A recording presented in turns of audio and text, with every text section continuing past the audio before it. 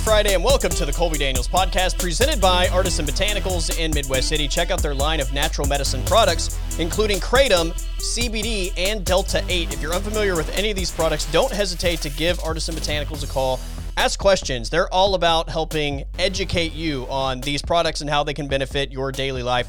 I'm a customer, and I can tell you they're great people that are genuinely looking out for you. So give them a call, 405-458-9699. Plus, we're saving you 15% off your online order at abotanicalcompany.com. Use the discount code ColbyShow for 15% off, again, online at abotanicalcompany.com. All right, jumping into today's conversation, we have Will Brewer. Will Brewer, what is happening, my friend? Not much, man. Barely made it home. Thought I was going to get stuck in snow in my neighborhood, but I'm here, and I'm ready to rock and roll, brother. Are the roads pretty bad in your area? It's just in my neighborhood, okay. Man. If I back out of my driveway, it's a journey just to get to the end of the neighborhood to get out into the street. But once I'm in the street, it's good. But other than that, man, it's a journey. Yeah. The road to our house is pretty bad. But once you get out of, like you said, the neighborhood and onto Sooner Road, which is the road we're off of, it's smooth sailing in Sooner Road. Then I went into town today and no issues whatsoever. We had to run by Walmart at one point. The Walmart parking lot was complete chaos. It was like nobody had even been through that. There's like a million cars, but nobody's been through there, and it's just all ice and snow and no tracks whatsoever. I'm like, did somebody just transport these cars into the parking lot? Like, I don't even understand how there are this many cars, but no tracks to drive through, no wear down as far as driving through the snow. So we made that, and then I spent about 2 hours today shoveling snow out of the driveway. We have a long driveway. Like our house is set really far off the road.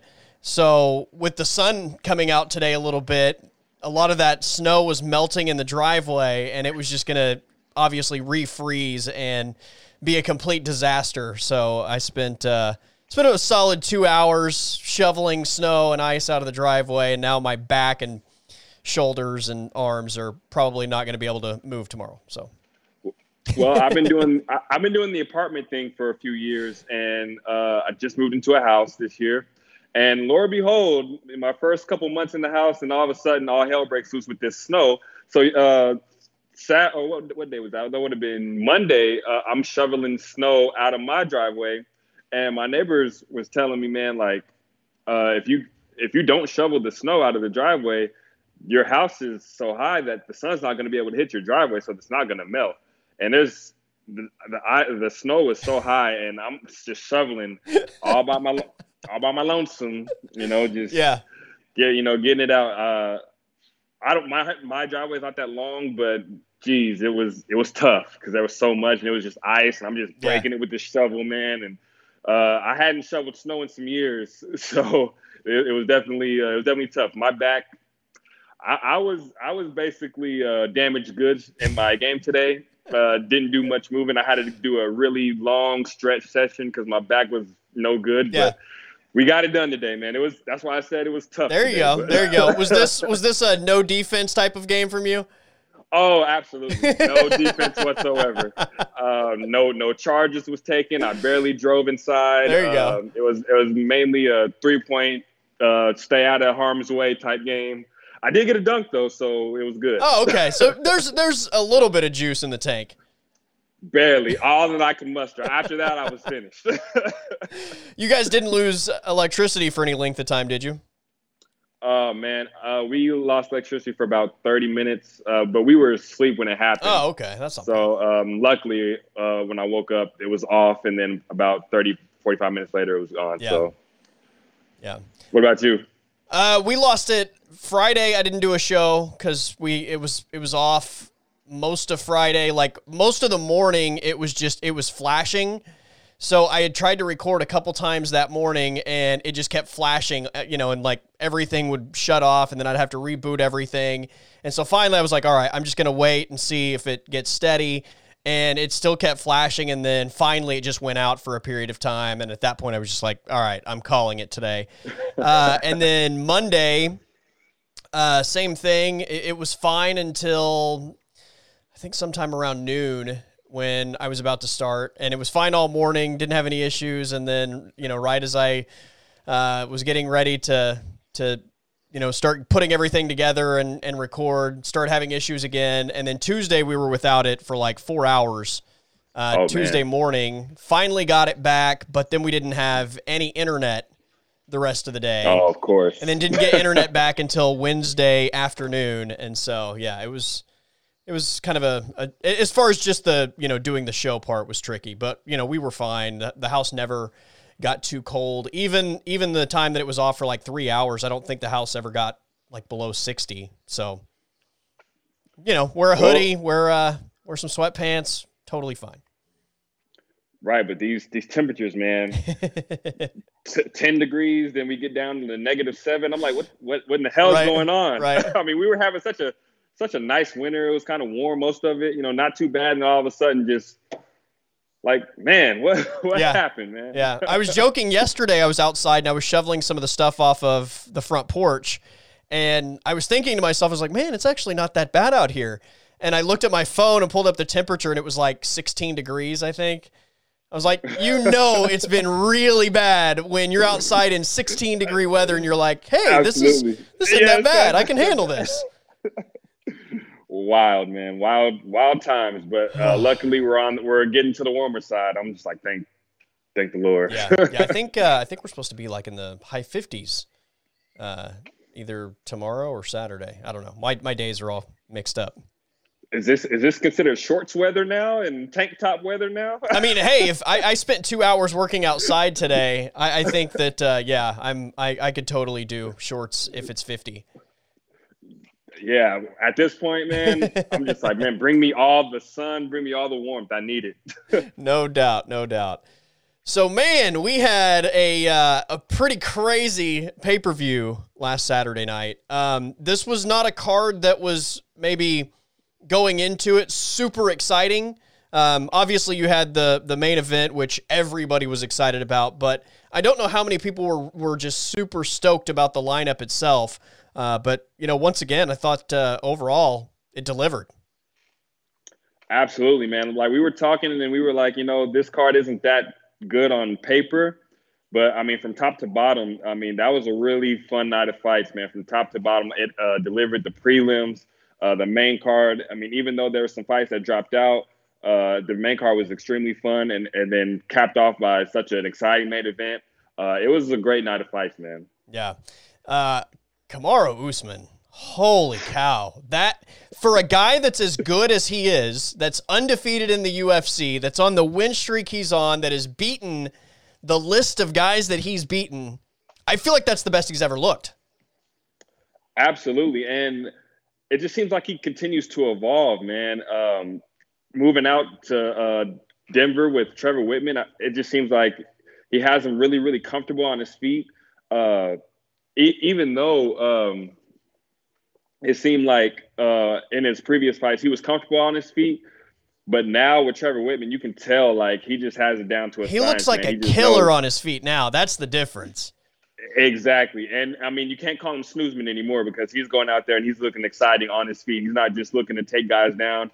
I mean, even though we knew that this was a tough fight for him stylistically, I mean, who would have expected Usman to finish him by strikes in the second round or the third round, whatever round it was? Crazy, man. With a jab, Usman even. looked phenomenal. Oh, man. That's one thing about Usman that I knew from watching his earlier fights. His jab is strong. Yeah. But I think working with Trevor Whitman really has evolved his jab to another level. He's a strong guy, but, man, his jab was it was scary. Yeah. Sparring with Justin Gaethje, obviously Trevor Whitman being the guy that he is.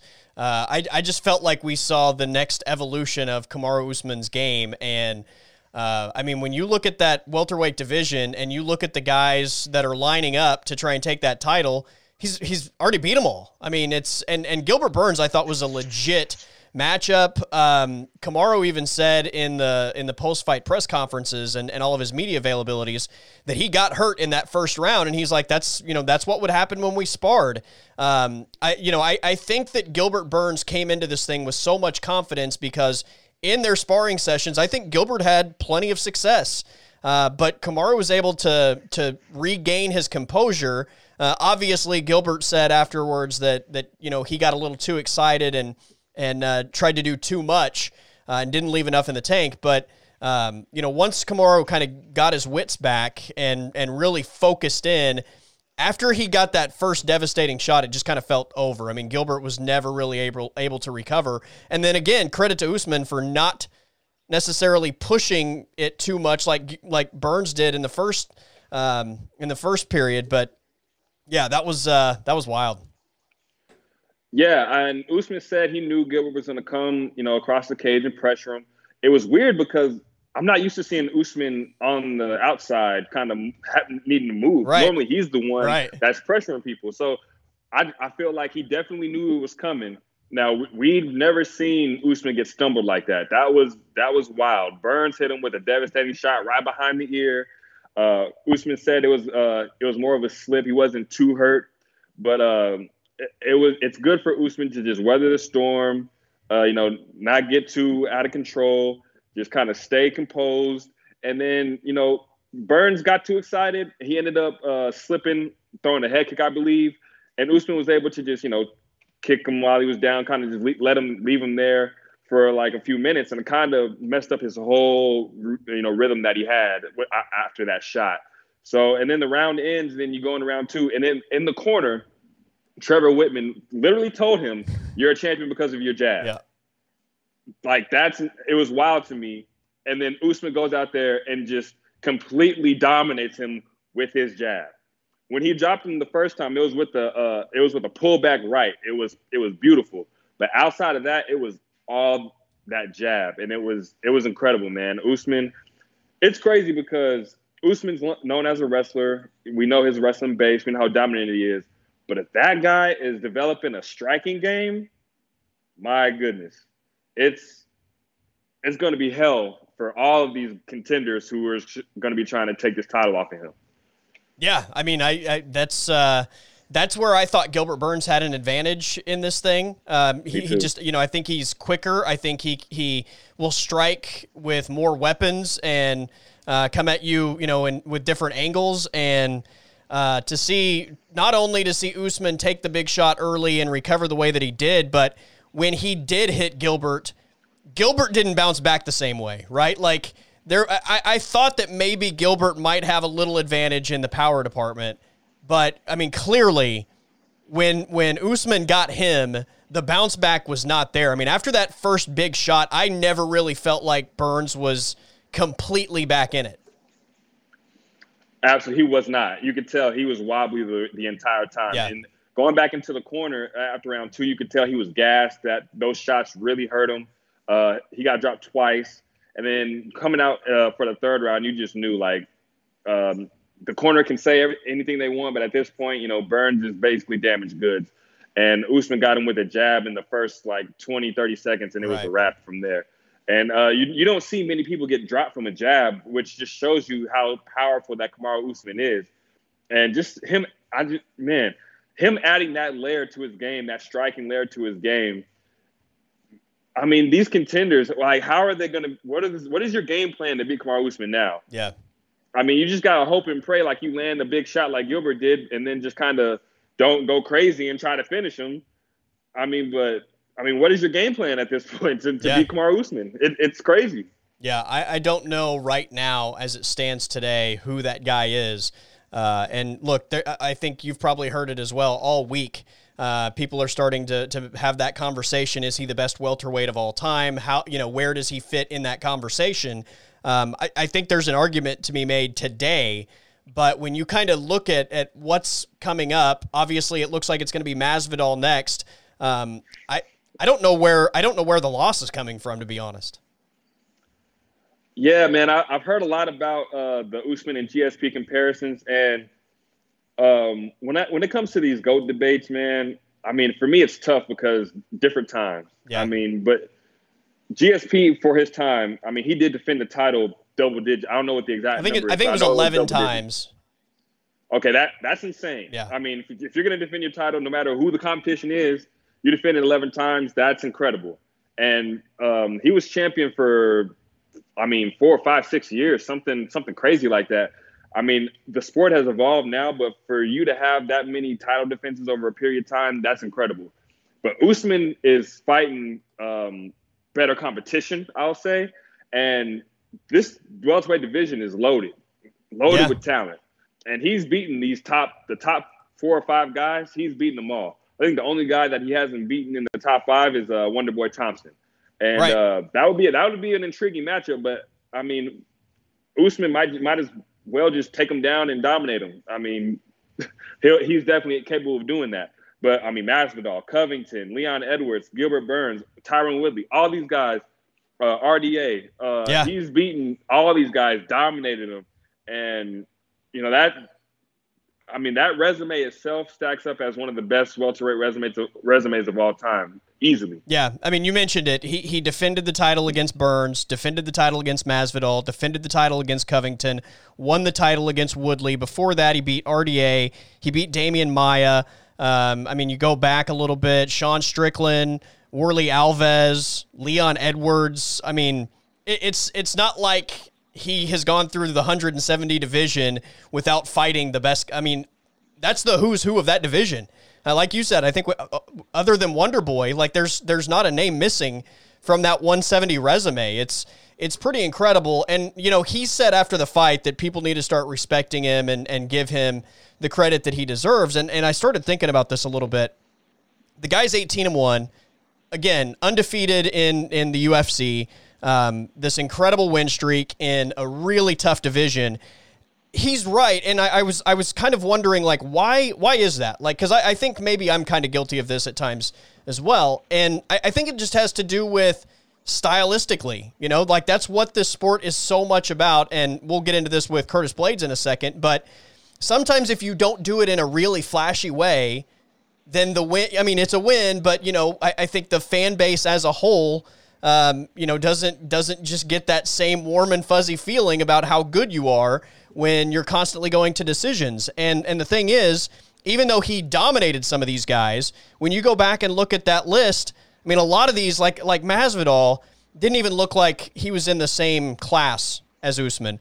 But it was it went the distance, and it was kind of a boring fight. And look, I don't blame him for fighting that fight. He fought the fight that was going to allow him to completely dominate Masvidal because he didn't have an answer for it. But after it was over, I think we all sat there and was like, okay, well, it makes sense why he would fight that fight, but it wasn't super entertaining. And so we don't walk away from that being like, that dude's a killer. You know what I mean? Like the Covington fight was a great fight. It was back and forth, but he beat Woodley by decision. He beat RDA by decision. He beat Damian Maia by decision. He beat Leon Edwards by decision back in the day. There aren't just a bunch of finishes. And I think, like, the more I thought about it, I think that's the reason why he probably doesn't get as much credit as he deserves. That's exactly the reason he doesn't get as much credit as he deserves. But he deserves all the credit in the world. He deserves for us to put all the respect in the world on his name. Before his title fight, I remember looking at his record. I knew who he was. I knew he was good. But he was one of the only guys I've ever seen who was beating these guys like 30-25, 30-26. Like, these weren't close fights at all. Like, most of these fights, he is completely dominating these guys. And for the hardcore fans, we realize like how good he is. But for some of the casuals, they're probably like, this is boring. I don't want to see someone just lay on top of him and, just hit him, And for us, we know that he's not just laying on top of him. I mean, Kamaru Usman, we know that he's active on the ground. But people want to see finishes. People love the chaos. And for us, we know we know that he's dominating these guys from bell to bell. He's completely dominating. When he got in there with Woodley, I was thinking like, man, I don't think he's going to be able to wrestle Woodley like he wrestles the rest of these guys. And then Woodley has a striking advantage. He's got a speed advantage. So I just don't know like where Usman is going to be able to have the advantage. And Usman literally said in the buildup that I'm going to beat you everywhere. I'm going to take you to the deep. I'm going to take you to the deep waters, and I'm going to test your heart. That's exactly what he did, and Woodley melted. And that fight was even 50-43, 50-44. Like, it wasn't even close for a title fight to be like that. Right. Like, we need to give Usman more credit for the domination, even though he's not finishing these guys. we need to give him more credit for dominating these guys from bell to bell. These guys aren't winning a round. I mean, he's showing that I'm better than you at every aspect of this game, and I dictate where this fight goes. I dictate everything about this fight. I think we need to give him more credit for that. But agreed. People want to see finishes, man, yeah. and that's what this game is. That's why Masvidal's a huge star. That's why Conor McGregor's a huge star. I mean, he doesn't talk a lot of noise. He just goes out there and does his job, and that kind of costs him. You know, even he says, you know, if it's a popularity contest, he knows he's not one of the top guys. But if it's just skill for skill or resume and all that, he feels like he's one of the top guys, and it's hard to deny him. It's hard to deny him. Yeah. Look, there are people that don't find his style entertaining, and I totally get that. Like, I understand it, but you know, sometimes you have to separate how exciting a fighter is from how good a fighter is, and those things. Absolutely. One doesn't have to make the other one untrue. You know what I mean? And so I think that's maybe sometimes where people have a hard time, like, seeing the difference. Maybe you don't enjoy that style. Maybe that style's not exciting to you, and maybe he's not KOing guys, and you're not walking away with, you know, we always talk about the meme, like the Anik, Rogan, and right. DC meme where they're all going crazy. Maybe he's not doing that every time he's out there, but he's dominating. And you know, Curtis Blaydes said in an interview this week with Ariel, like, he's like, I have a family. He's like, I know people want to see me bang, but I get paid $100,000 to win. I'm not going to risk standing up and trading blows when I know a guy's a bad wrestler and I can go dominate him on the ground. And why would you risk it? I mean, I heard that interview too. Like, he's like, why risk it? If this guy's a terrible wrestler, I have a family to feed. I have a daughter. Let me go get my $100,000, and then let me go insure my extra win bonus $100,000. Right. Let me get that and go take that to my family. I'm not just gonna risk it because the fan wants me to be a bigger star or whatever. Let me get my wins. Let me rack up my wins, because Curtis Blaydes, outside of Francis Ngannou, he's undefeated. I mean, he's dominating these guys just like Usman is. But we're not giving him his credit either, because he's a snooze fest. I mean, we need to, like you said, we need to give these guys more credit because of the domination of how good these guys are. Yeah. Not just because of finishes or whatever, man. I mean, we need to give them more credit for just being better than the competition. Yeah. And look, I mean, if you ask me right now, and if I'm being truthful, would I rather watch Usman fight the way he fought against Burns, or would I rather watch him fight the way he fought Masvidal? I mean, the answer is obviously Burns. It's more exciting. But again, I understand that there's a difference between exciting and being dominant, and you know, being dominant doesn't necessarily mean that you're just KOing guys and trading punches every time. I mean, there's also something to be said for the amount of damage that you take in some of these fights. And, you know, we'll see how long some of these guys last that decide they're going to just trade blows every time they're in the octagon. So exactly, dude, when you look at what he's done in that division and you look at what's next, and I don't know what's different about the Masvidal fight this time around, other than I kind of feel like Kamaru's a little scarier with Trevor Whitman on his side. And then, you know, next I think it's going to be Colby Covington or Leon Edwards. He's fought both of those guys before. He keeps getting better. I don't know. It's something to pay attention to for sure. Yeah, Masvidal is looking like he's going to be next, but you know, Usman, it looks like he's chasing a big payday, because he wants to be tough coaches with Masvidal. That's going to give him a big paycheck. Then the fight itself, they're going to build that off of that show. That, you know, they're probably going to get into some brawls or whatever on the show, and then, you know, that's going to build the intrigue for them to fight. So, you know, that's a big payday. So that's going to, you know, give him the payday that he's looking for. But outside of that, man, the fight itself, I don't see where Masvidal, you know, I don't see where he feels like he's going to have an advantage. I feel like he's going to be dangerous in the first 60 seconds. I'm curious to how Usman will approach it. I wonder if he'll, leave it standing, give Masvidal a chance. I'm sure the fans will want to see that. Yeah. I mean, in the first fight, he took it on 6 days' notice, so he played it safe. I mean, what do you expect? I mean, if you're going to give a guy like Masvidal, who you know his only chance of winning the fight is to land a big A Hail Mary. blow. Yeah. Yeah, a Hail Mary. And then Usman took the fight on 6 days' notice. He's got a broken nose. So, I mean, he played it safe. I mean, you can't blame the guy. He's a champion. That's what you're supposed to do. He did his job, and now they're going to fight again. I don't really see it going much different unless Usman just allows it to keep it standing, and Masvidal just happens to land a crazy punch out of nowhere, like Gilbert Burns did. But outside of that, I just feel like it's going to be another Usman domination. Yeah, I don't. And he's talking about finishing him. Yeah, I mean, who's to say he can't now? I mean, if he's talking about finishing him, maybe he does decide to stand up and strike a little bit more. I don't know why you would fight it any differently than you did the first time. I mean, if it were me, would I rather see him stand up and strike with Masvidal? Absolutely. I think we all would. I mean, we want to see what that looks like. But I mean, if I'm his coach, I'm like, no. Why would you do that? That's his only chance of winning. If you lock him up, he has zero chance to win this fight. No chance to win at all. And Trevor Whitman is going to tell Usman, he's going to let him know, like, this is your fight. You dictate where it goes.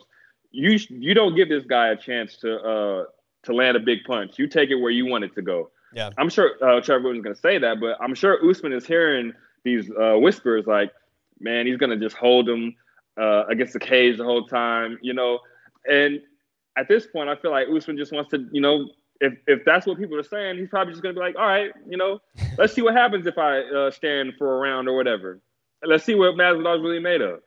I mean, Masvidal's a really talented striker, so, I mean, I wouldn't I don't know, man. It's just tough, but Usman knows, like, Masvidal had an outlet because there was 6 days notice and he took the fight, and, Masvidal had an outlet. He has an excuse.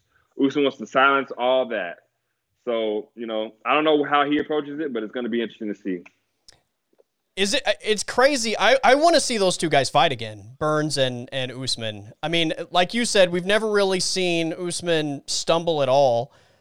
So then kind of learning a little bit after the fight that in training sessions, he kind of allowed us to know that Burns comes after him in sparring sessions. And I don't know. I kind of want to see it again. Part of it is because I don't know that there's anybody else really that I have confidence in giving a better fight. I'm curious to see what's next for Gilbert Burns as well. And I've heard this mentioned this week that a 170-pound guy would never get KO'd the way that he did off of jabs. He got KO'd off jabs because he's a 155er. I don't know how much truth there is to that. He obviously was a lightweight for a while, jumped up. He's also destroyed the 170 division to this point. I don't know what's next for Gilbert Burns, but I still think he's incredibly dangerous. And regardless, I think he's still, one of the premier guys at 170. I remember we were talking about this on a previous pod when we were talking about Gilbert Burns' resume, and we were talking about how he had beat Damian Maia and Tyron Woodley, and we were kind of like, it's good. He dominated those guys. He finished Maia, dominated Woodley, but is that do we think he's ready for the title shot? Now, Warranted, his style is a very problematic for Usman. Right. But now after watching that fight, it made me think like maybe he needed another a fight against a younger guy, a guy who was really going to test him, because I don't feel like he was necessarily tested at 170 like yet. A Leon. Like a Leon Edwards, just to see where he's really at. Because Woodley at this stage, what is he good? He's 38, 39 now. Maia's 30. They're both on the backside of their career. So I think it would have been better for us to see where he was really at if he would have fought a younger guy, a younger contender like a Leon or a Kobe. But Leon or Gilbert Burns is still very dangerous. He still poses a lot of threats for Usman. Stylistically, he's still a problem. But getting dropped from jabs, I think that just goes to show like how strong Usman is, more than Burns being a blown up lightweight. Yeah. Because the jabs were perfect. The jabs were straight, and he was. They were picture perfect. I think Anik even referred to them as like a piston, like just firing in and out. Yeah. Right. You don't see jabs like that every day. And I heard someone say that Whitman really polishes these guys, the guys that he works with, their jabs, and it showed with Usman. I haven't seen Usman throw jabs like that ever. So right. It's just crazy But back to Burns, man. I still feel like he's a good threat in that division. But at this point, I really think I need to see him against one of these younger contenders to see where he's really at. Yeah. Any other excuse me, I got the burps. Any other big takeaways from UFC 258? Man, it was a great night of fights. Alexa Grasso looked really good against Macy Barber. That was a fun fight. It was a really fun fight. She's looking like she's going to be a really strong contender in that division. Her boxing's really good. Kelvin Gastelum got back on track against Ian Heinisch. That was a fight that I was pretty confident that he should win, and he definitely went out there and took care of business. He wasn't really all about his striking. He went back to his wrestling base and mixed it up. So that was really good on his part. Anthony Hernandez in the prelims, man. What a crazy fight that was. I've never seen anybody that gassed in a fight, ever.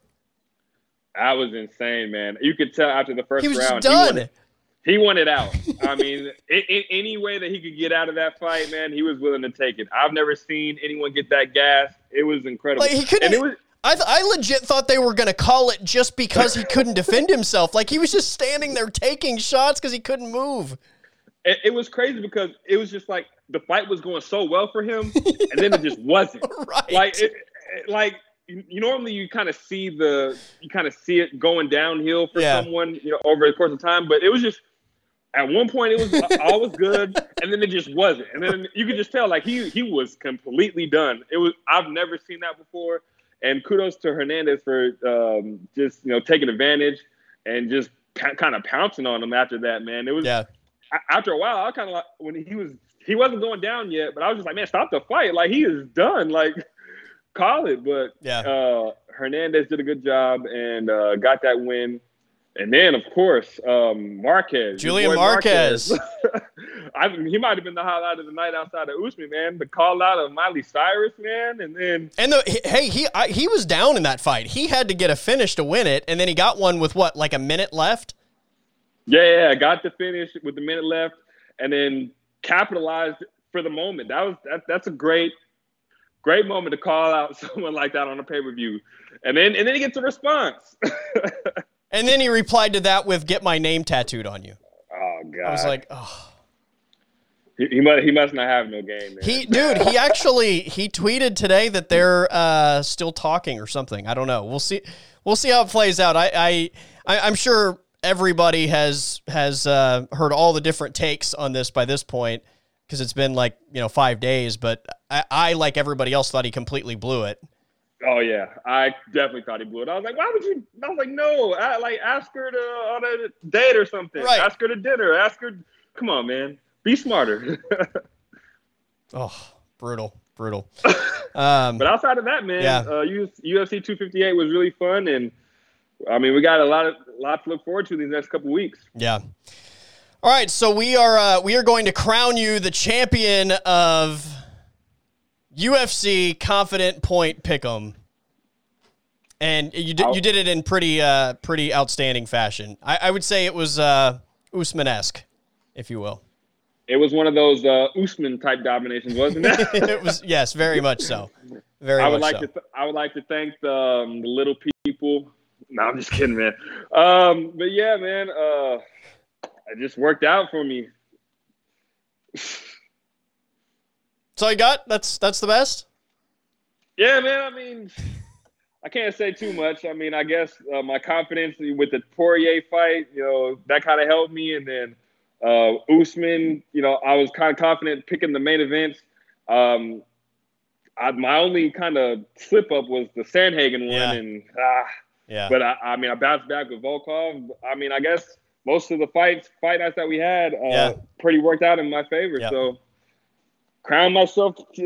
I've got some work to do as we're going to shift the scoring system, and the reason why is because there have been so many cancellations that there's strategy, I think, employed to doing it the way we've been doing it, where you're assigning confidence points and you're trying to pick which fights you want to give a certain amount of points to, and what happens is the fights that we have don't have the same point values. So when one gets canceled, that might be my 4-point fight, but it might be Will's 1-point fight. And it just kind of screws up the whole system. And especially like last week, we had, I think, I had 1 fight cancel, you had 2 fights cancel. And it was just, yeah. It was really screwing up the system. So all the cancellations we've had, we're doing away with the confidence points, and we're just going to go straight to picking main cards. Every fight is worth a point. If you want to keep the same underdog bonus point system, we can.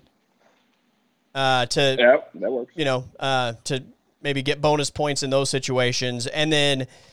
Because obviously main events and title fights are the main draw, those are going to be worth 3 points. So any title fight, 3-pointer, any main event, 3-pointer.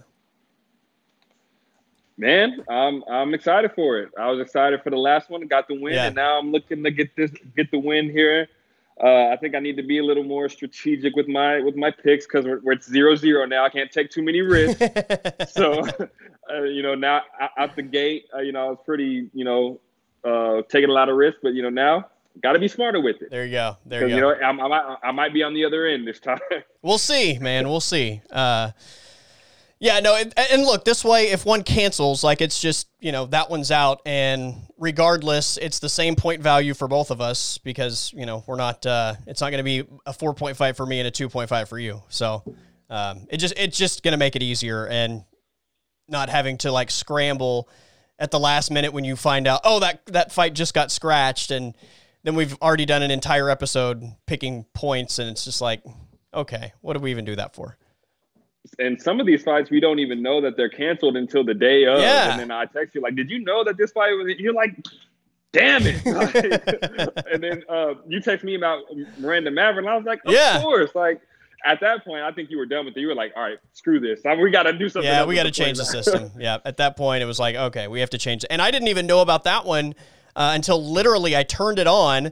That was the very first – I think it was the first fight on the early prelim. Right. And so I turned it on right as it started. They were like, Miranda Maverick will not be fighting on this card. I'm like, oh, my gosh. So. Right, man.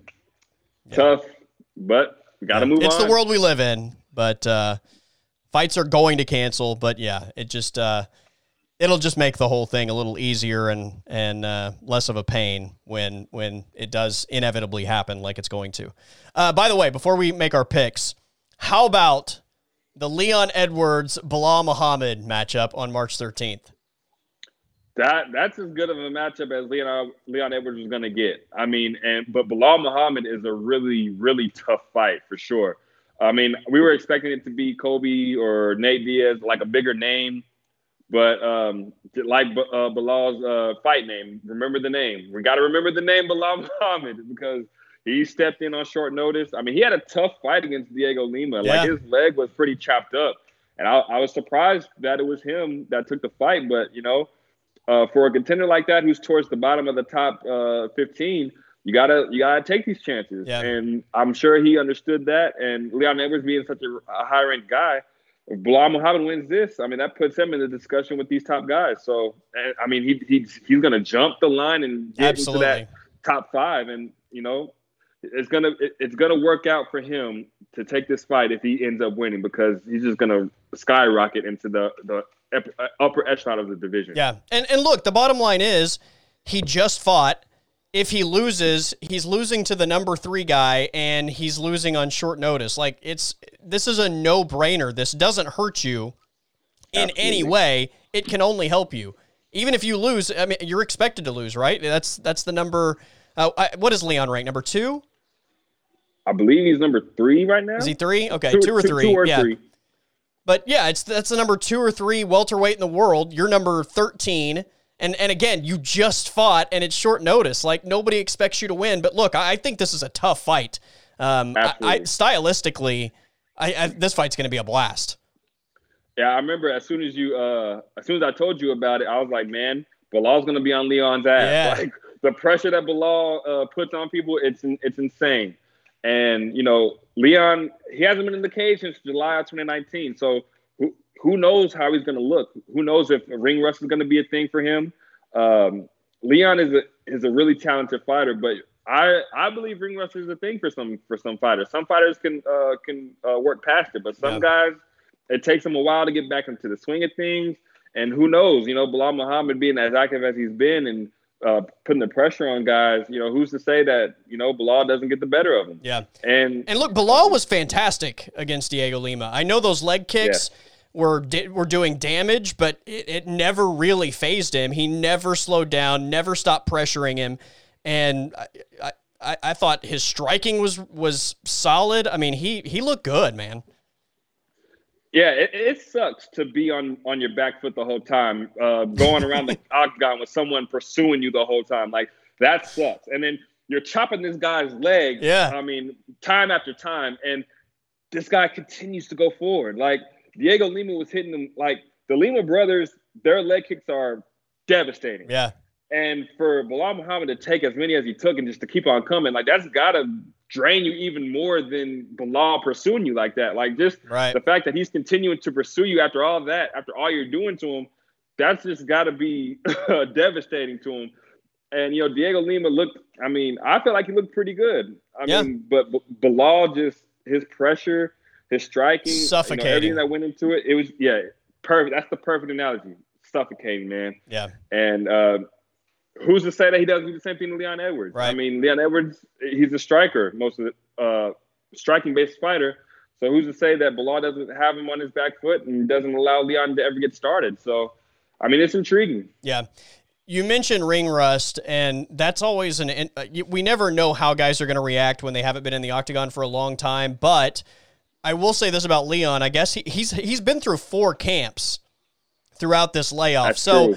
Where some guys, aren't active for maybe a year and a half or something, generally during that year and a half, they're not actually in like full camps. Whereas with Leon, he's had 4 camps, before cancellation. So I don't know. I don't know how much that plays into it, but I feel like that's got to count for something as opposed to just being on the sideline this whole time.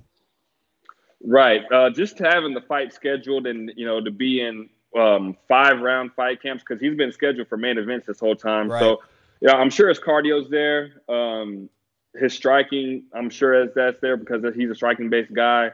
I'm just interested to see when he actually gets in there with someone who is going to pressure him and have him on the outside pursuing him the whole time.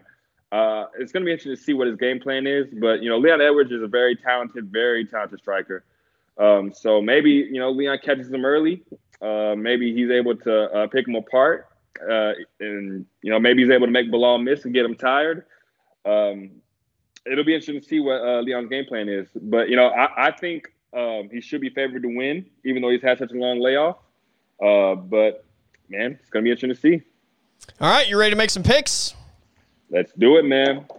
All right, so I've got 6 fights, according to UFC.com, on the main card. And here's the cool thing. We have 3 heavyweight fights on this card, which is always fun. It may not give us great fights, but usually that means great finishes. So we start with Andre Arlovsky and Tom Aspinall, and I will let you take the honors.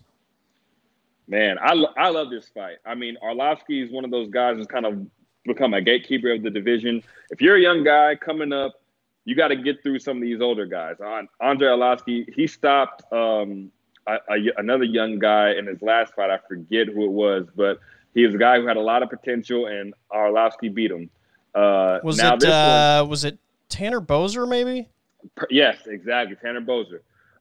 Beat Tanner Boser in a co-main on a fight night, and now he's here on another fight night against Tom Aspinall. But I am really impressed with Tom Aspinall. That guy can fight. He spars with Tyson Fury or trains with him or something like that. And in his fights, man, he's a very sophisticated striker. I think Arlovsky loses this one to Tom Aspinall. I got Aspinall on this one. I have Aspinall as well. I wasn't aware of this guy whatsoever, and I remember seeing him on Fight Island last summer, and it was just one of those where, like, you see him and you're like, oh, I need to make a note of that guy. Like that was really impressive. And then he fought again, I think in the fall last year, or maybe late in the year. But no, I think this is a future contender at the heavyweight division. So Aspinall for me as well. And does this guy look exactly like Frank Mir to you? I can see that. Yeah, maybe a little bit. When I first saw him, I was like, this is Frank Mir's doppelganger or something, man, because they look exactly alike. But, yeah, he's a very talented fighter. I think he's got a big future ahead of him for sure. All right, our next fight on the main card is a middleweight matchup with, man, this one's a tough one. Nassourdine Imavov?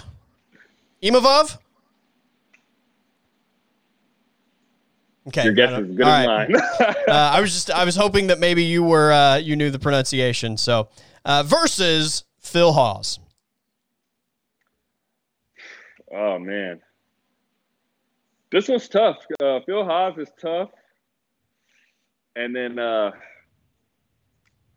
I don't even want to try to pronounce his name. Imavov. What is Imavov?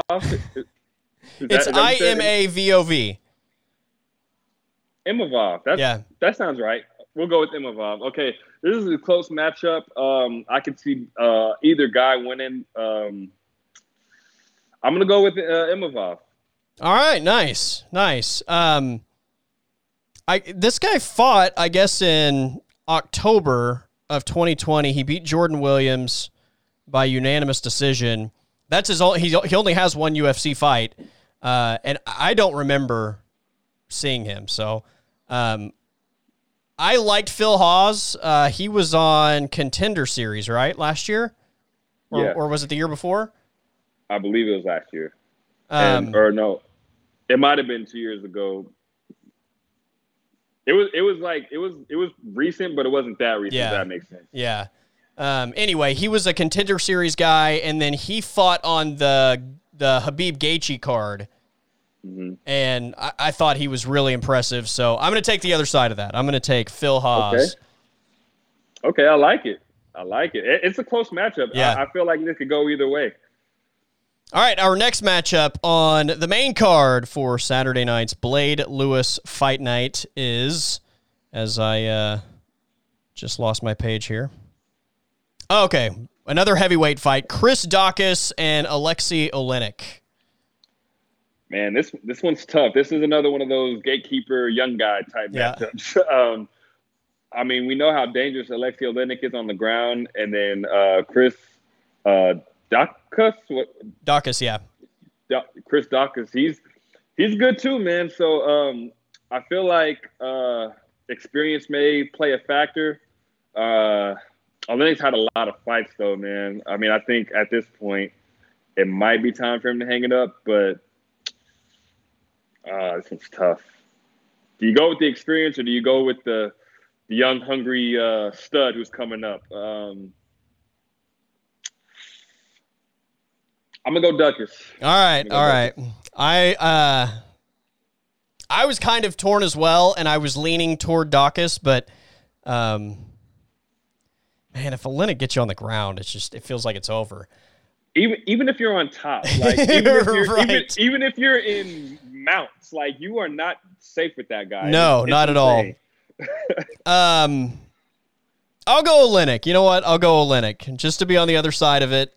And like I said, I was kind of torn. I was leaning toward the young guy, but not enough to make me stick my heels in the ground. And I don't mind being on the other side just to give us some extra rooting interest. All right, next fight on the main card, we have Derek Minner and Charles Rosa. Oh, I like the role. I like that. But yeah, this is a really fun fight. This has potential to be fight of the night, man. Oh man, it's another close one. Jeez. Yeah. These fights are close, man. This is gonna be a fun night of fights for sure. What's the guy? It's Minner he's fighting. Minner. Yeah. Derek Minner. Derek Minner. Man, this is close. I'm gonna go. I'm gonna go Minner. All right, I love it.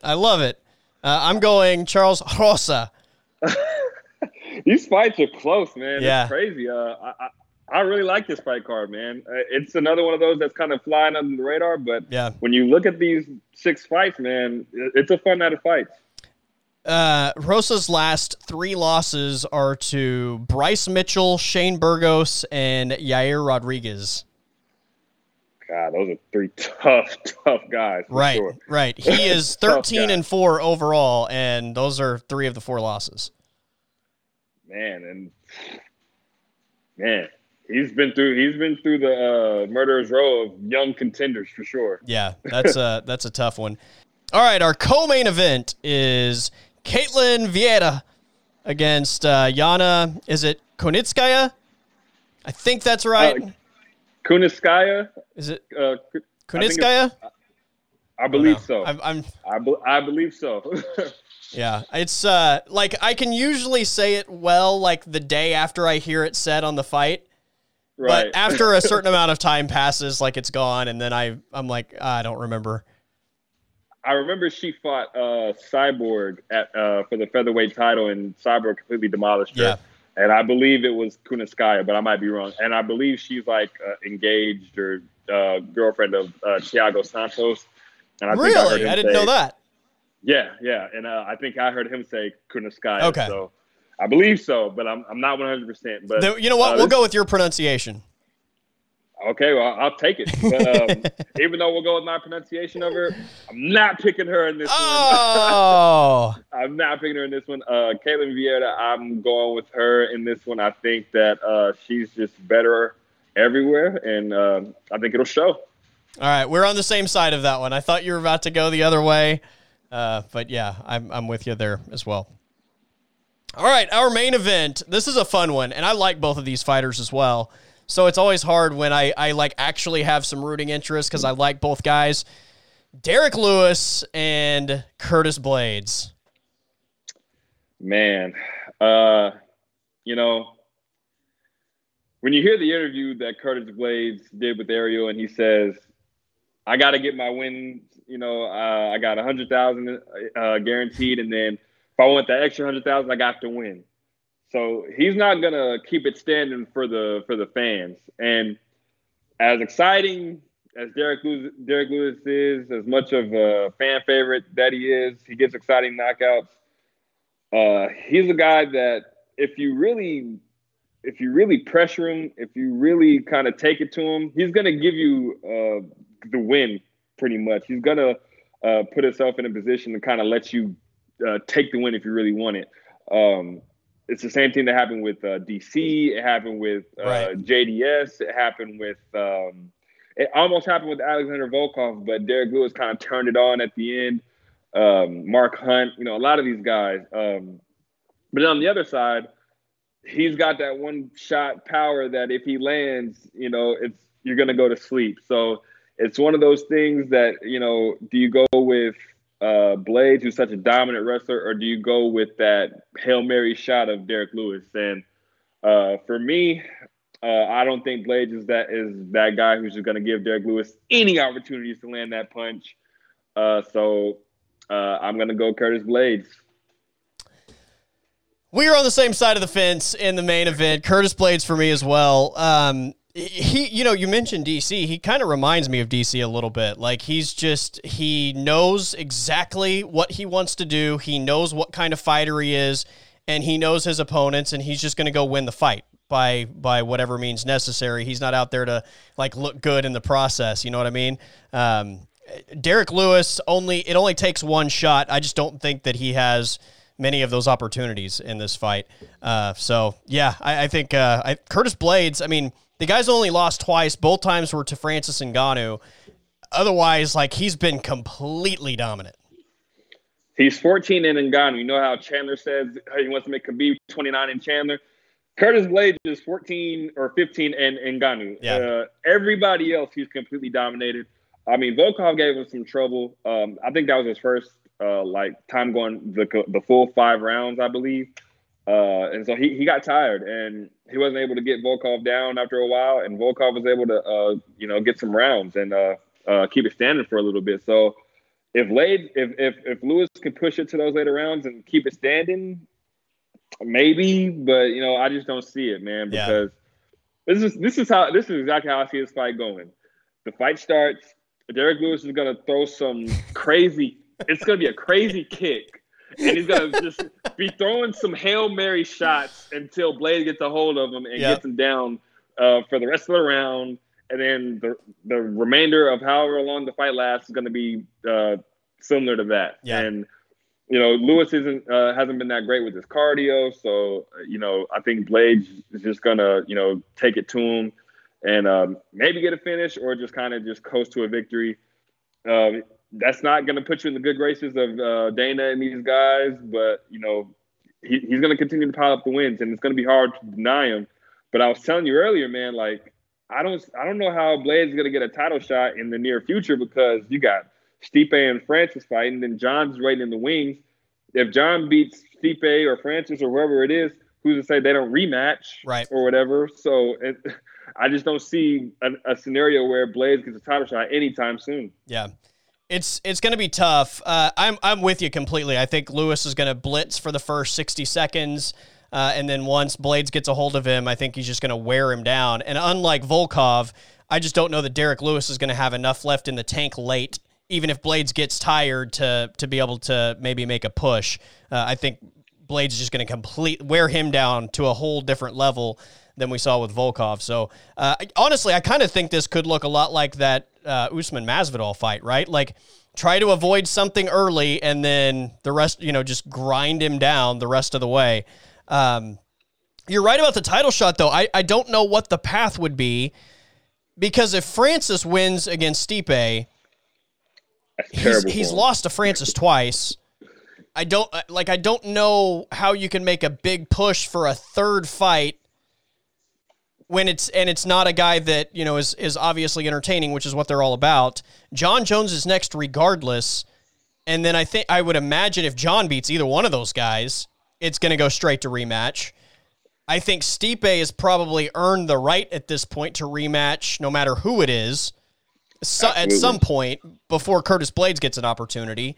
So yeah, I think it's tough, man. I don't know where, and he also said, I think in that same interview, that he only has 2 fights left in the UFC on his contract.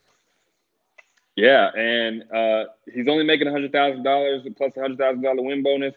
Who's to say that some of these other companies like PFL, Bellator, these guys offer him a big payday to, come be champion against guys who aren't as good as these UFC guys. Some of those Bellator guys, the Bellator heavyweight division isn't as developed as the UFC heavyweight. So Curtis Blaydes goes over there, he's going to be a champion. Yeah. He's dominating these UFC guys outside of Francis Ngannou, who's got just scary power. We just haven't seen a guy just go out there and just prove that they're better than Curtis Blaydes. Yeah. Francis knocked him out twice. And it's going to be tough for him to get a title shot against a guy like Francis. But outside of that, he's dominated everyone else. And, like you said, John's next. If John beats Stipe, I'm pretty sure that they're going to rematch. I feel like that's absolutely. I'm pretty sure that's going to be a big money fight. I'm pretty sure they're going to rematch. And then if it's Francis who beats Stipe and then John beats Francis, I feel like Stipe is still going to get the title shot over against John. 100%. So Curtis Blaydes is in a tough spot. He's beaten pretty much everyone, but I feel like that I remember we were talking about Volkov getting the winner of Rosenstrike and Shrill Gane, but at this point, that's a fresh matchup for Curtis Blaydes too. So who's to say the winner of that fight doesn't get Curtis Blaydes? Yeah, maybe the winner gets Curtis Blaydes and the loser gets Volkov at that point. Or I don't know. What do you do with Derek Lewis? Because he's right there in that same group as well, and he's got a win over Volkov. But I don't know. It's tough. I think maybe the most realistic path would be Stipe beating Francis for a second time, So he'd be 2-0. There's not, I mean, maybe unless it's just a 5-round war, then you could really get a push for a third fight quickly. But otherwise, I don't think there's a big push for a fight quickly. And then I think Stipe would also have to beat John Jones. And then probably Curtis Blaydes would be next in that scenario. But, I mean, still, Stipe's not a guy that fights often anyway. So if he's going to fight twice in a year, you have to imagine that he's taking a long time off before he comes back again. I mean, we could be talking about the end, like the very end, November or December of 2022, potentially. And who's to say, I mean, Stipe is about 39, 40. Who's to say if he beats Francis again and beats John? Yeah. Who's to say that he doesn't just hang it up after right. that? I mean, what else would he have to do in his UFC career? He would have beat DC, Francis twice, Overeem, John, all those guys. Like, he wouldn't have anything left. Like, who's to say he doesn't retire? If he does retire, that would open a door for Curtis Blaydes because he would have a resume of, if he beats Derek Lewis and then let's just say he beats the winner of Gane and Jairzinho, I mean, he would have beaten literally everyone else except for outside of like the top tier guys. There's a really obvious fight though. If Stipe beats Francis and then beats John and then retires, the obvious fight is Francis and John. Yeah, absolutely. Yeah. Which is just tough for Curtis Blaydes because if he tries to say, like, I'm next in line for the title shot, I mean, John has a resume that speaks for itself. And then Francis can say, I knocked you out twice. Like, what do you mean? Like, you're beneath me regardless. Right. So it's tough. It's a tough situation for him. And look, I can't really blame the UFC in this instance for putting John Jones at the top of the list. Absolutely not. Like, you can't. I think there are circumstances where sometimes guys may get those opportunities that were like, really? But yeah, I mean, John Jones is arguably the best that's ever done it. Absolutely. He's dominated the light heavyweight division for 10, 11 years now. Like, and a lot of his fights haven't even been close, except for these younger guys who came up. At this point, we've been begging for him to go up to heavyweight for so long. You don't want to spoil that with him just fighting, the top 5 heavyweight or the top 3 or whatever. You got to give him the title shot. He's earned it over the course of 10 years, dominating that division. He's earned it. And Curtis Blaydes knows, he knew it was coming. As soon as John Jones said he was going to heavyweight, he knew that John was going to get that title shot. And he's deserving of it. You can't say, no, I'm in line. I'm next in line. No. I mean, Francis you can because Francis has literally been on such a tear. He's knocked out like 4 or 5 guys in a row, and he already had the title shot before John decided to move up. Right. So you can't just skip Francis just because, John's coming up. So and in that sense, I understand Francis getting it, but John's got to be next. Yeah. That's just one of those belts that it probably isn't defended often enough. Yeah, because in the last 3 years, I mean, for a while, Stipe was active. He was. I remember he won the title from Fabricio, and then he beat JDS, and he beat Overeem and Francis. So he beat all of them within the course of maybe like a year and a half, and then jumped right into that fight with DC after like 6 months after that Ngannou fight. Got knocked out. Then DC fought Derek Lewis pretty quick. But outside of that, this Stipe and DC trilogy, it's been a year, for all these fights. Yeah. A year between the fights. So now you hope to see the title get defended a little bit more, but I think Stipe knows, he's got to save his chin because he's starting to get hit a little bit more. With Francis, he got hit a lot and didn't go down, and then ended up gassing Francis out using the wrestling and everything. And then DC hits him with that perfect shot. I mean, it wasn't much, but it was just right on the button. Yep. It wasn't a Francis power type shot. It was just a shot that Stipe didn't see, and it put him down. And since then, Stipe's like, yeah, I gotta take some time and make sure that I'm in shape for one, and that my chin is well rested. So, I mean, he wanted to take a lot of time after this last DC fight. I think that fight was in August. Yeah, that August or sounds July. right. Yeah.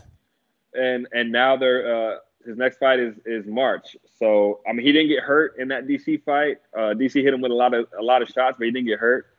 So I think it's good. It's a good amount of time that he's taken off for Francis. But man, Francis has that power, and it's scary power, man. It's scary. If he hits Stipe clean, I don't know, man. I don't think Stipe wears those punches the same way this time around as he did the last time. I don't either. I don't either. He's gonna have to have a Curtis Blaydes DC type mindset. Yeah. Where Stipe DC told Stipe bring your wrestling shoes. He's gonna have to tell Francis to bring your wrestling shoes because he can't have a standing with Francis for long. Yeah. We are only 3 weeks away from 259. Oh man. I heard somebody say this week this is the biggest pay-per-view card in the history of the UFC. Agree or disagree? Ooh. Okay. This is a pretty big fight card, but I don't think it's the biggest in the UFC. Man, dang. 250 was pretty big. Yeah. 200 I remember was really big. 200, 205. Like there's been some 3 title fight cards that have been stacked from top to bottom, but this one's pretty stacked for sure. Well, and here's the other thing. You have 3 title fights, but you have 4 champions. Yeah. With Izzy and Jan fighting each other. Yeah, and then you have Nunes, who's a double champion. Yep. And, oh, man. Is this – I don't know. I probably have to look at some of these other cards from top to bottom, but it's probably up there in the top 5, maybe, I'd say. Easily top 5. Okay, so just the main, like the prelim is stacked too, but just the main card, Jan Izzy, Amanda Nunes, Megan Anderson, and then Petr Yan and Aljamain Sterling. Those are the 3 title fights. The non-title fights are Thiago Santos and Alexander Rakic and Islam Makhachev and Drew Dober. So, I mean, like, there's not a break as far as, like, excitement on the main card. The prelims, so you have Askarov Benavidez, number 3 and number 4 in the flyweight division. You have Casey Kinney and Dominic Cruz, 14 and 15 in bantamweight. I think that Sean Brady-Jake Matthews fight is really good. Jordan Espinoza, Tim Elliott. Elliott's the number 14 flyweight right now. Kai Kara France and Bontarin, number 8 and number 10 flyweights. Who else do we have? I thought there was one other big one, but yeah, I mean that's a loaded card. Loaded from top to bottom. And these are fights that could be like fight night main events. Yeah. If this wasn't like there are fights that could be co-main events on pay-per-view cards. Like the prelims are so stacked, and then the main card it's loaded. 3 title fights, and these matchups are so intriguing, man. It's gonna be a fun night, man. Like Dominic Cruz, Casey Kinney is a prelim fight on a pay-per-view. Yeah. And Dominic Cruz, longtime bantamweight champion, and he's on the prelims. Yeah. Like that's how stacked this card is. Yeah, it's big time. Yeah, we'll have to go back and maybe look at some other ones, but I think there's at least an argument to be made off the top of my head. Yeah, there's definitely an argument to be made. Just off the top of my head, like that 205 card with an MSG. I remember you had Conor McGregor, Eddie Alvarez. You had Wonderboy Thompson and Tyron Woodley.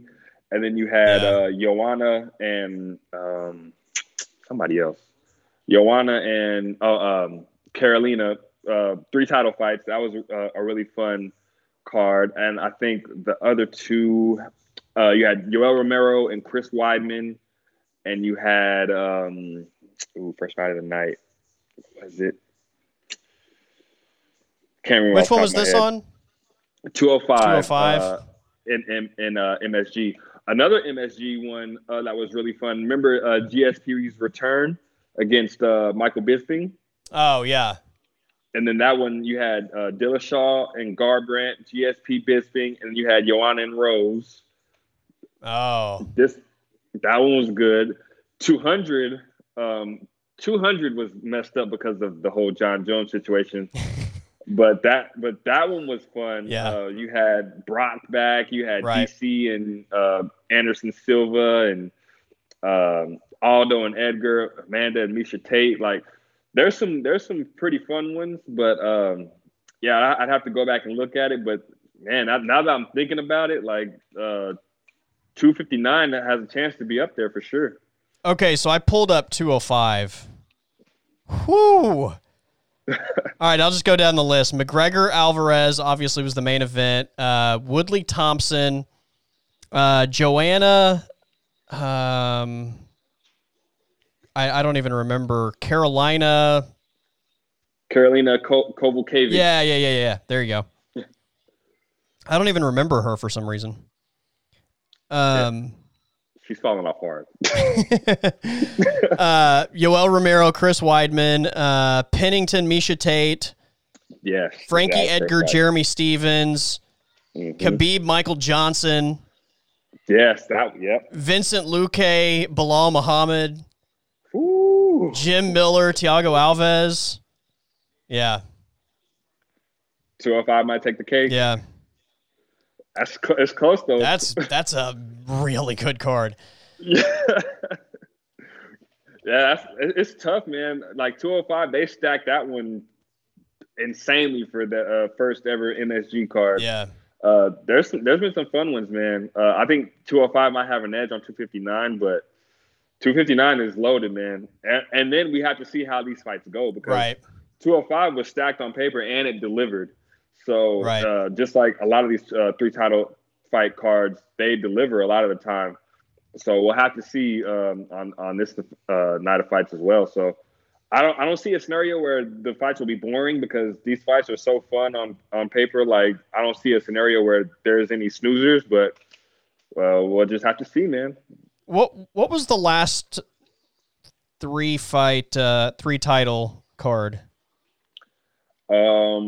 Off the top of my head, I remember 245 was 3 title fight with Usman Covington, Nunes, Jermaine Durandamy, and co-main event Holloway Volkanovski won. Didn't we have? I thought we had one last year, but I could be wrong. No, we didn't have a 3 title fight one last year. Okay. It was mostly 1 title fight, 2 title fight cards because COVID was so crazy. You could barely get these guys fight. Oh, no. 251 was 3 title fight, wasn't it? Usman Masvidal, Holloway, Volkanovski 2, and Jan and Aldo. 251 on Fight Island. Okay, there you go. Yeah. The fact that you can remember all the fights and I can't remember what fights were on what cards. So, yeah, there you go. I thought I had remembered like during the pandemic at one point there was one, but I mean, there was no way I would have ever been able to remember which card, much less which 3 fights. So, yeah, there's a lot going on in the film of mine, man. That's impressive, man. That's really impressive. Yeah, I just pulled it up. It was, Usman Masvidal, Volkanovski Holloway, and then Jan Aldo. Also, the other 2 fights on that main card were Rose versus Andrade, and then Amanda Hebos and Paige Van Zandt. So that was a pretty fun card. That's a pretty good one, too. That was also the card that had Yuri Prohaska as the feature prelim. Oh, man. And he looked so good against Volkan, man. Yeah. Volkan, he hadn't seen nothing like that before. No, it was a whole different deal. Yeah, that's he's got a big fight coming up too. So, all right, man. We let's see. We are on the opposite side of Rosa Minner. Olenek Dacus and Haz Imovov. I'm just saying it like a boss, like I know how to pronounce it. You're so confident, and I'm just going to roll with it, man. Somebody's listening to this like, that's not how you say it, idiot. That's not it, Yeah. Forget you, whoever you are. Yeah. Forget you. Yeah. I fully admit that especially some of the like European names, zero chance. Yeah, and just the fact that you say it so confidently, more power to you, brother. I'm with you 100%. There you go. I used to just make a joke out of it, and I would say it how I imagine most Oklahomans pronouncing it, and I just like that was my thing. I would just be like, all right, we're just gonna say this how I imagine most Oklahomans would say it, and that's the way we're going. So. Man, but now I listen to some of these reporters say like Khabib, like Nurmagomedov, and they struggle so much with it, man. Yeah. Like, it's so crazy. And I'm just like, Nurmagomedov, like, come on, man, it's not that hard. Like, sound out the syllables or whatever. See, that's one, though, that, like, we've heard it so much. It's just, like, it's almost second nature now. But in the beginning, that one was also one of those that even though we all knew who he was and we were watching him all the time, like, I could never say it. But, after you hear it so much, kind of like Giannis, right? Like, forever, everybody had a hard time saying Antetokounmpo. And now it's just, you've heard it so much, it's no big deal. Yeah, and I watched this YouTube video of announcers saying Giannis' name, like when he first got into the league. And the Miami Heat announcer, God, he said, Atakatumbu. Atakatumbu for 3. I was like, whoa. Oh, it's bad. It's so bad. That's why they came up with Greek Freak like out of the gate. It was just like, you know what? We're going to bypass the last name, go straight to Greek Freak. Easy, quick fix. And then Giannis, like, no one even tries it anymore. Like, yeah. Hearing Shaq and Charles and those guys say it, like, just say Giannis, man. Don't even try to say Kumpu. And then, like, Joanna, like, her name, like, if I didn't hear her name said by these people so much, like, just the spelling of that, like, how do you even sound Jon Jacek out of that spelling? Like, there's, like, so many Z's in it and stuff. It's crazy. Like, if I were to try to sound that out, it would sound nothing like Jon Jacek for sure. Yeah. Yeah, that one's also – I still don't even have that one down, so – yeah, Joanna champion. Right. Leave Jon Jacek out of it, man. Oh, no doubt. All right, my friend, always appreciate it. Big fight night, Saturday night, and this is going to be a good one, man. 3 heavyweights. Whenever there's 3 heavyweight fights, it's going to be fun, even when there's one. I mean, not much technical fighting, but there's going to be a lot of chances to see some knockouts. Yeah, I mean, you'll see some wrestling with Blaydes for sure, but you got that knockout there with Derek Lewis. So it'll be a fun night of fights. Not a lot of name value on this card, but a lot of very fun fights. So good matchups. If you don't have anything to do on Saturday night, turn on the UFC, man. It's gonna be a really fun night of fights. There we go. And this is setting us up for next Saturday when we have another heavyweight main event. So a lot shaking up in that division. Yeah, a lot of traction in that division after it's been kind of stalled over the last few years. Yeah. And now we're finally getting some movement within the rankings, and then that's going to lead us to the big title fight. So it's going to be exciting. Yep, no doubt, my friend. All right, take it easy. I will text you on Saturday, and I would wish you good luck. But seeing as how you kicked my ass the last time around, zero chance. Well, I will be a good sport, and I will wish you good luck, my brother. And now you're going to do me dirty. All right. We'll talk to you next time, Will.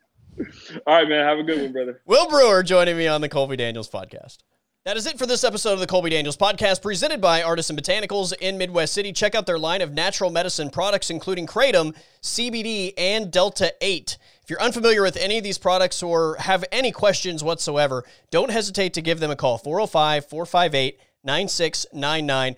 they're all about educating people and dedicated to helping people live a better life. So I'm a customer. I can tell you firsthand, they're great people, and they are genuinely there to help you. So don't be afraid to ask any questions that you may have. Also, we're saving you 15% off your online order right now with the discount code ColbyShow as you order online, abotanicalcompany.com. Use Colby Show at checkout for 15% off your online order. Again, abotanicalcompany.com. Everybody have a great day. Have a great weekend. Stay safe, and I will talk to you on Monday.